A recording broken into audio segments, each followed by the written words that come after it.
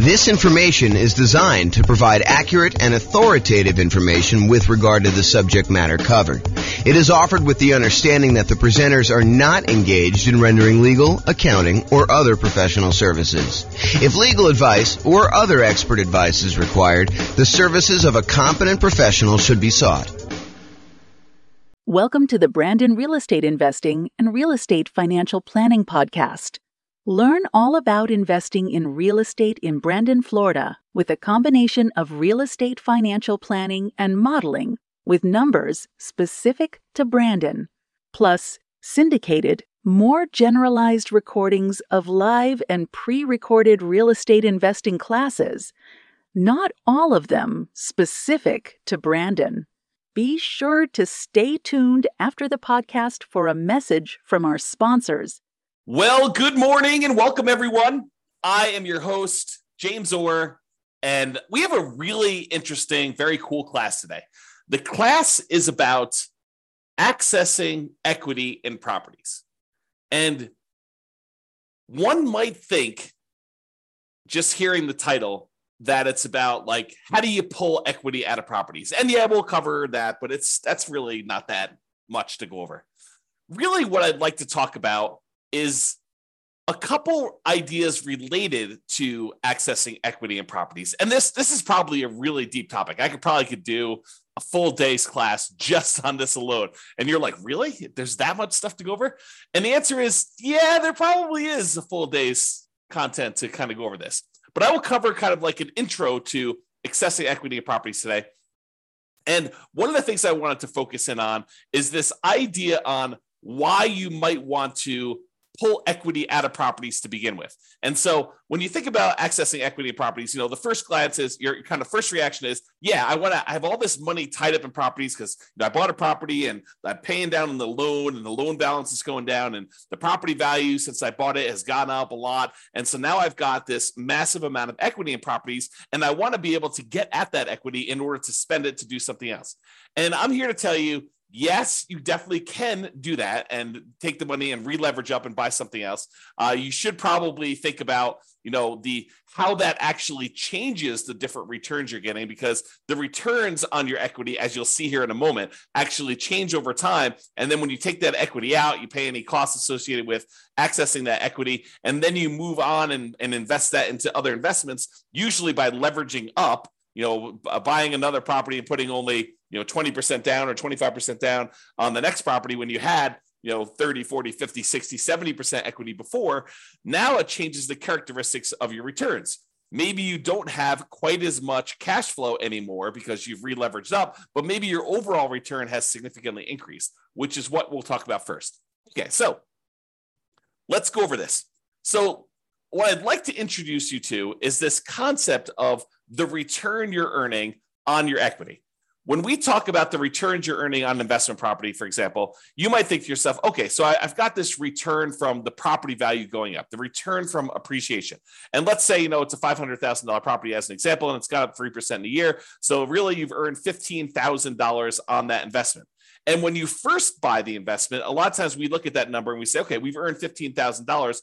How much did we need to invest in that property in order to acquire it, in order to earn that $15,000? And so you look at your return, the $15,000 you earned from appreciation, and you divide it through by your total cost to close, and technically probably your reserves as well. So you're looking at the return you earned on the amount you had to invest in the deal, or what we would also refer to as your return on investment. Return on investment.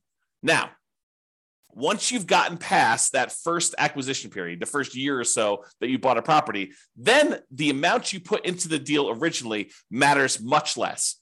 In fact, at that point, what you're really concerned with is how much money am I earning on the equity that I have in my property? Because at this point, you're like, look, what's my alternative? I could take this equity I have in this deal and I could pull it out and I could go buy something else. So really what I want to know is, how productive is the equity that I have in the property that I could go and then take and do something else with? I could go take that equity and I could go invest it in another rental property that might get a higher return, or I could go invest in stocks or bonds or annuities or whatever else I want to buy in order to take that and get a return on it. So what I really want to know after I've owned the property for any period of time, really, beyond a year. The first year, I think a lot of times we look at return on investment. But as soon as we get beyond that kind of like first year period, a lot of times what we want to look at is return on the equity we have in the property before we go and consider taking that out and looking at other properties. So what I'd like to show you is how this return on equity changes for the various different returns we have on an investment property. So for example, even though the amount you're earning from appreciation, the amount that the property is going up in value, is increasing the longer we own it. In that first year, maybe we earned $15,000 in appreciation, but fast forward a couple of years later, now the property's worth $600,000. And even though it went up still that same 3%, now it's not $15,000 in that year, it's now $18,000. So even though the amount of money, the dollar amounts that we're earning from appreciation is actually increasing. It's going up each year that we own that property, besides years that it goes down. But if we have the same appreciation rate, the amount you're earning on equity is going up over time, even though that number is increasing, the numerator in the equation that we're talking about, the amount of equity you have in your property is also going up. And it's probably going up faster than the amount of appreciation you're going up, which that means is the amount of return you're earning from appreciation on the equity in your property starts off usually the highest when you first buy the property. And in this case, we're showing it's about 18%. You'll have to do your own deal analysis. And this shows up on the world's greatest real estate deal analysis spreadsheet for you to go and look at and see for yourself. But it usually appears as the highest when you first buy a property, your return on equity from appreciation, and then it decreases. It goes down over time until eventually it becomes what your raw, unleveraged appreciation rate is, which in this case, I've been using as an example, 3% per year. So if your property value is going up 3% per year or 4% per year, or 5% per year, that is your unleveraged appreciation rate. And eventually, once you pay off the property and you no longer have debt pay down on the loan, the appreciation rate is actually your return on equity from appreciation. Okay. So it starts off really high and it gets lower and lower and lower over time. That's what the curve looks like for return on equity from appreciation. Now, let's look at how that changes with cash flow. When you first buy a property and you put a small amount down, 5%, 15%, 20%, 25%, 30%, whatever it is that you put down really small on that property, your cash flow is usually the lowest because over time, the rents on your properties tend to creep up, but the expenses on your property tend to creep up, but not quite as much with all of them except for your mortgage payment, which is usually fixed. Okay. So what tends to happen is your cash flow tends to improve over time. Now, what's going on here when these little kind of like lines that get all jagged and stuff like that, that's the fact that your rent is not going up every month, that we have 12-month leases and then the rents go up and they kind of increase your cash flow. So the reason why there's jagged edges here is because we've got a fixed rent for the lease and then it kind of catches up here. So you can see the curve though, and your cash flow kind of improves until you get to the point here where you pay off your mortgage and then cash flow really increases and it approaches what basically is cap rate at that point. The cash on cash return on a full paid off property is going to be cap rate. So this is showing you your return on equity. Even though your equity is increasing, cash flow is increasing a little bit more until it finally sort of levels out and then eventually pay off the mortgage and you get to this point. Okay, so that's what return on equity from cash flow looks like. Now, let's look at it from debt pay down. You pay down a little bit of your loan with each monthly payment that you make. And so the amount you pay off starts off relatively small, but that increases over time. The amount of principal you're paying with each payment actually goes up with each payment that you make. And so the final payment you make, payment number 359 or 360, depending on how you're thinking about it, that payment has more principal part of it than it does interest. In the early part of it, your principal, the amount you're paying on principal is really small, but it increases over time. However, your equity is also increasing. So just like the appreciation return, now the return on equity from debt pay down is also going down. So it starts off a little bit above 10% and it kind of decreases until finally you pay off the loan and you no longer get any return from debt pay down because your loan is completely paid off. Okay. So the return decreases over time. What are you noticing about this so far, right? Like the appreciation return is decreasing. Your cash flow one's increasing and it kind of bumps up when you pay it off. And your return on equity from debt pay down is also decreasing. You can see that what's probably likely to happen is the returns we're getting, the longer we own our property, the return on equity we're getting is tending to go down. It's decreasing over time. The longer we own a property, the lower the return we're getting, which is not necessarily a bad thing, except it's no longer quite the amplified, very aggressive rocket booster type returns that we typically see when we first buy a property. The longer you own that property, the less leveraged you are, and the lower your overall return on equity will be on that particular property. Okay, so we've covered so far appreciation, cash flow, debt pay down. The last one is the return you're earning from cash flow from depreciation, the tax benefits you get by owning this rental property. And those, just like the other appreciation and the debt pay down one, starts off high in the beginning, and eventually it goes down, down, down, down, down, because the amount of cash flow from depreciation is fixed. That is a static number. You establish it when you buy the property, and then that decreases over time until 27 and a half years with a residential property, and then that goes away. That benefit drops off completely after you own the property as a rental for 27 and a half years, and so it starts off really high, and then it goes to zero. So 3 of the 4 returns, appreciation, debt pay down, and cash flow from depreciation, they all have that similar drop-off type curve, where the only one that is not like that is your cash flow one. Okay, so now let's put those all together to show you the relative sizes of them. Okay, this is not graphically summing them, it's all just showing them in comparison. So your biggest return, and this could vary depending on your property may have much better cash flow, or much better debt pay down, or whatever it is for there. But I'd say this is a pretty typical property, what we would normally see in a relatively normal type property. And that is that the return you're earning from appreciation tends to be the highest. The return you're earning from debt pay down tends to be the next highest. The return you're earning from cash flow from depreciation or cash flow, depending on whether your property is a better cash flowing property or the depreciation benefit's a little bit better. Like, those are probably the next 2, and they could be reversed. That's probably the most common switchover point.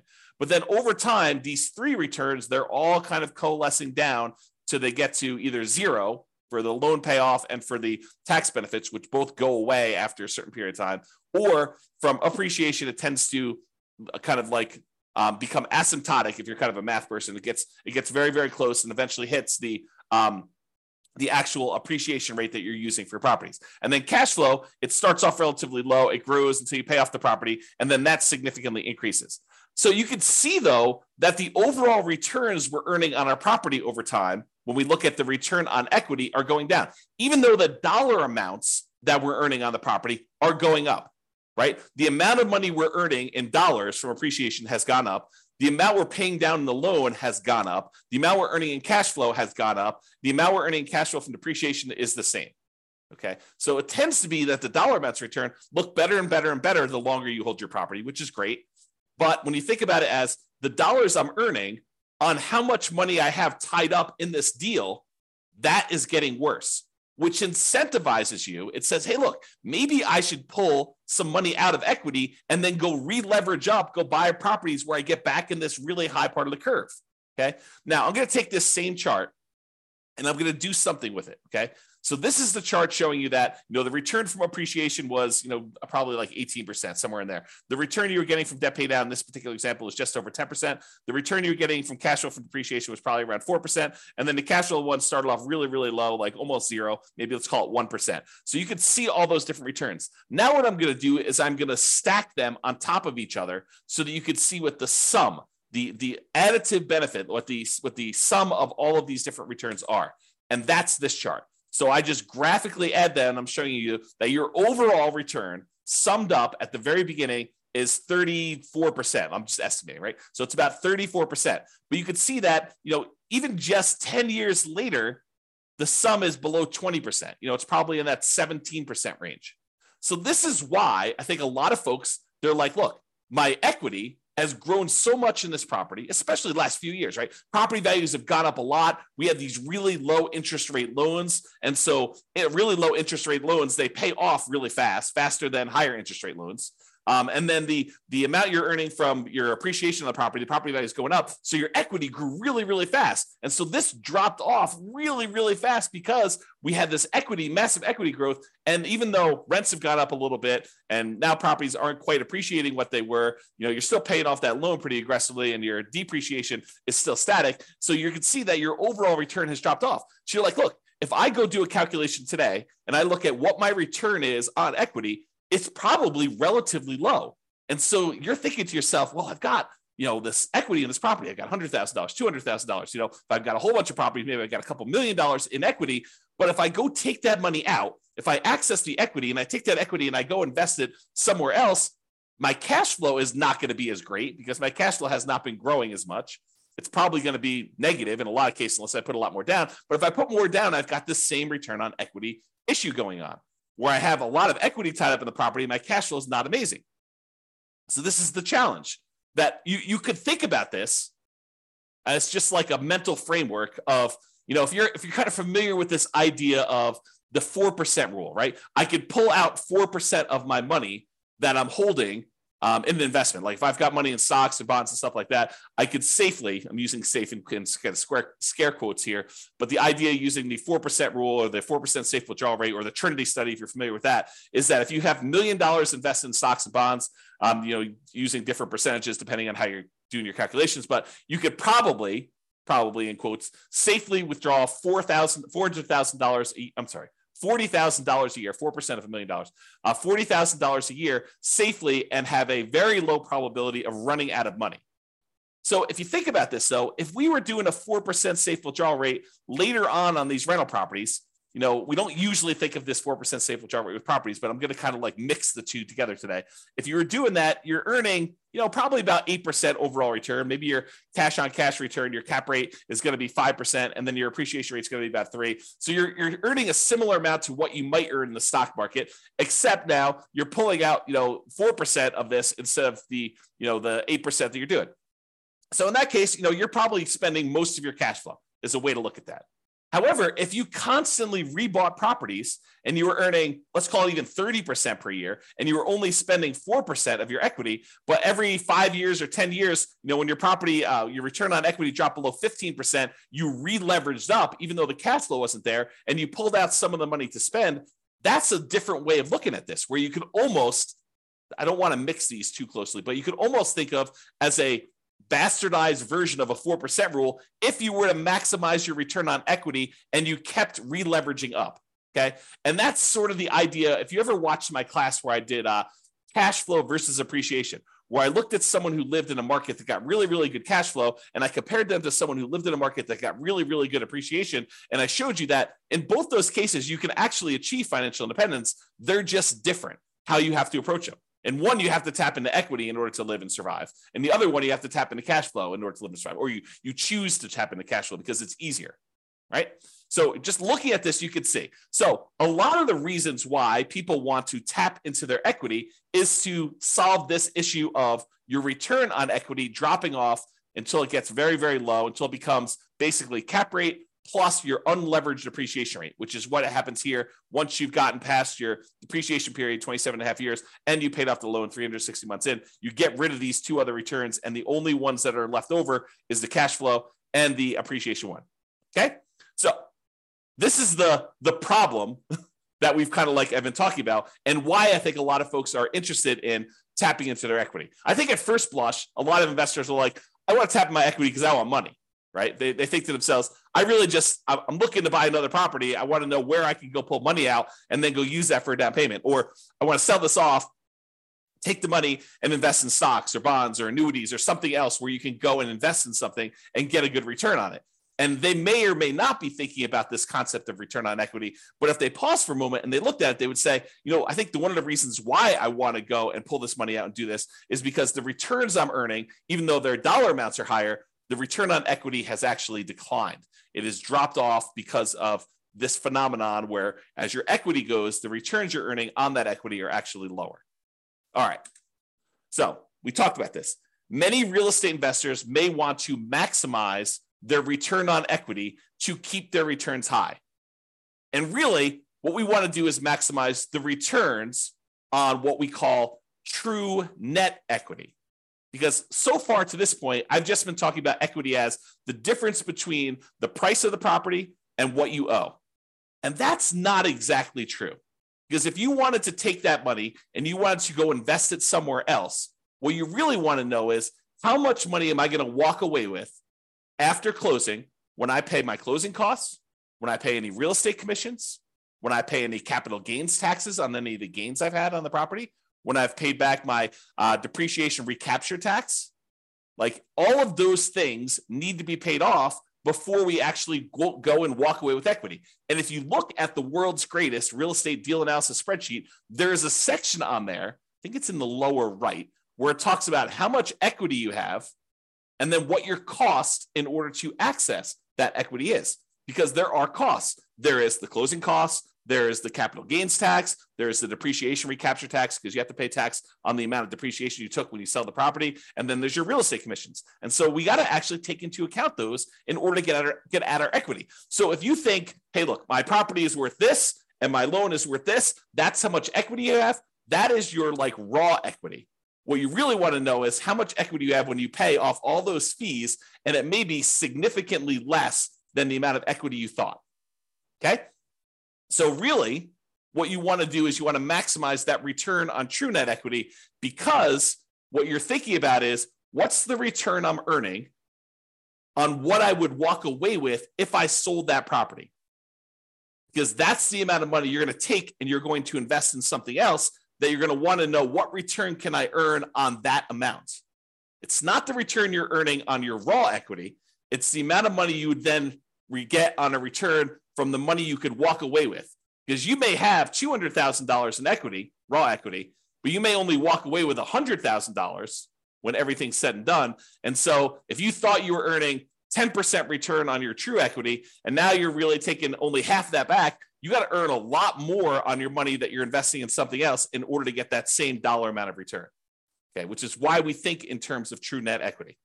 So true net equity is the equity after you pay all the expenses to access it, including closing costs. If you're doing a 1031 exchange, any 1031 exchange fees, any real estate commissions, if you've got those, any depreciation recapture, and any capital gains. And then we show your equity, your cost to access this equity, and the return on equity on the world's greatest real estate deal analysis spreadsheet. I think it's one of the more unique things that we include on our spreadsheet because it is so important. I think there's a lot of folks that think, you know, really what I want to know is when I'm getting into the deal, my cash on cash return on investment, or some people like to use cap rate. So I think a lot of folks are looking at that.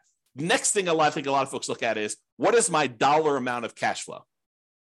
But I think few people are strategically thinking ahead to, well, what does this deal look like in terms of my return on equity over time? And how am I going to use this when I'm trying to achieve financial independence? It's not just about acquiring the property and making sure that you optimize for the acquisition.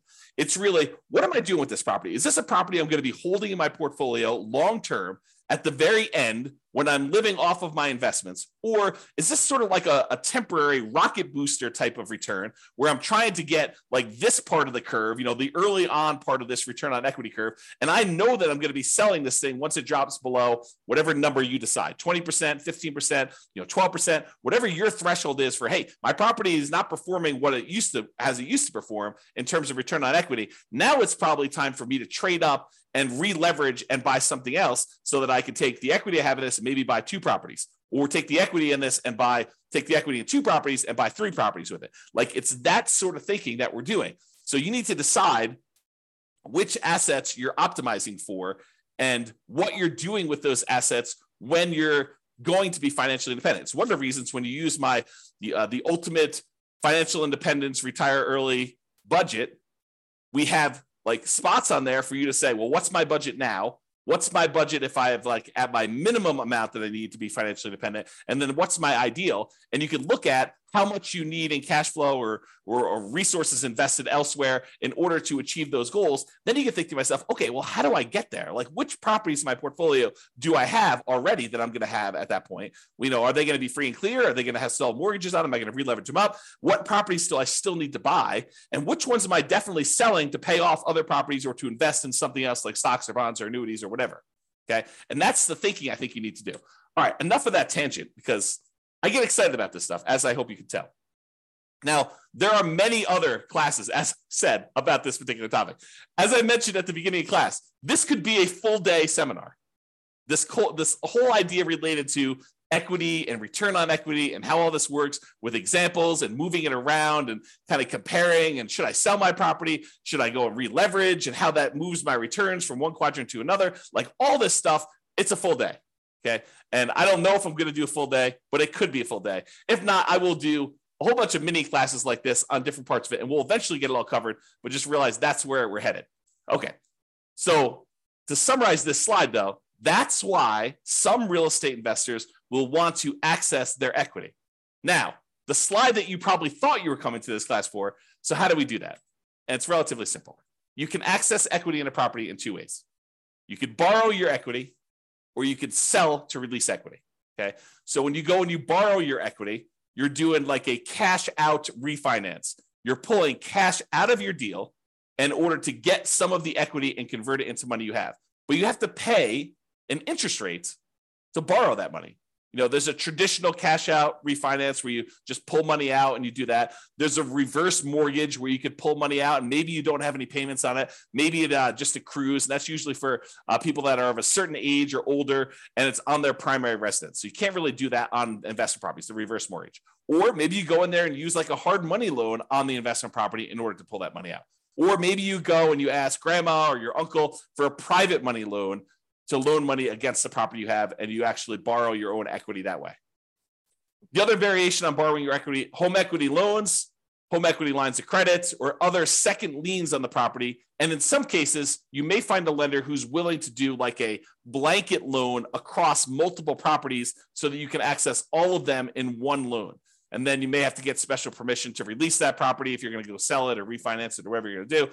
But you have to go and think about that, whether you want to do like one-offs and do a whole bunch of these little onesies, home equity lines of credit, or cash out refinances, or you want to go put like a blanket line of credit or home equity line of credit or equity line of credit across multiple properties in order to do that. So that's the whole borrow your equity side of the how do you access equity in properties. The other way is you sell. Okay, you sell the property and you release equity. You can sell the entire property outright, pay whatever cost you have, any capital gains, any depreciation, recapture taxes, or do a 1031 exchange and not be able to actually take your equity and spend it the way you want unless you're willing to pay, some portion of that, or take that money and then reinvest in another property is what 1031 exchange is. We'll probably have to do a whole class on that. We've got a whole class on it, but I'll probably do another updated one on that. But the idea is you sell your property and then you get access to that. Or one that I don't think a lot of folks think of is you could have a partner come in, invest in your deal or your entire business if you wanted to do it that way. But let's just do a single deal to give you the same idea. Have a partner come in and invest in your single deal. They're really buying part of your equity. You're giving up a portion of your current ownership to get some cash out. And then you could use that cash out to go, because it's yours, to go buy another property and repeat. So the idea is you go buy a property, you've held it for a little bit of time, and instead of you wanting to, kind of like get your property, I lost my train of thought here. You basically get your property and then you sell part of your equity in order to access the cash out, to get cash out of the property, and then they participate in the ownership of the property. They get cash flow, they get appreciation, they get debt paid out, or you could sell off just streams of income, right? You could say, look, I'm going to sell you the cash flow stream, or I will sell you the equity when I go sell this property, give them an option to buy the property, and they're participating just in the upside from appreciation and maybe debt paid out or just the appreciation. Okay, so you could do lots of different things with that. Okay, so that is the accessing equity property. So in conclusion, return on equity tends to go down over time as equity increases. That's this chart that we showed. Okay, so that kind of return on equity drops off. Many real estate investors will want to optimize their return on equity. And honestly, it's probably their return on true net equity. So accessing equity becomes important. Really, the main options of getting your equity are borrow your equity or sell to release equity. Those are the two main schools of thought for how do you get equity out of property. It's not that complicated. I mean, there's probably a little bit of nuance and detail in there, but really those are the big picture ways to do it. That's all I got. Doesn't look like there are any questions. Hope you guys enjoyed class. This has been James Orr. Have a great day. Bye-bye for now. With home prices up, mortgage interest rates up, and rents up, but not quite enough to counteract the higher prices and interest rates, cash flow on rental properties in Brandon is harder than ever. Book a call with the Real Estate Financial Planner to apply our proprietary 88 strategies to improve cash flow on your rentals. See the show notes for a link to schedule your call and improve your cash flow today. If you're a real estate agent, lender, or professional in Brandon that wants to help our real estate investor listeners, consider reaching out to learn about collaboration opportunities with this podcast. We'd love to add more value to our listeners by having you assist our investors buy, sell, and finance their real estate investments. See the show notes to schedule a call to discuss collaboration opportunities.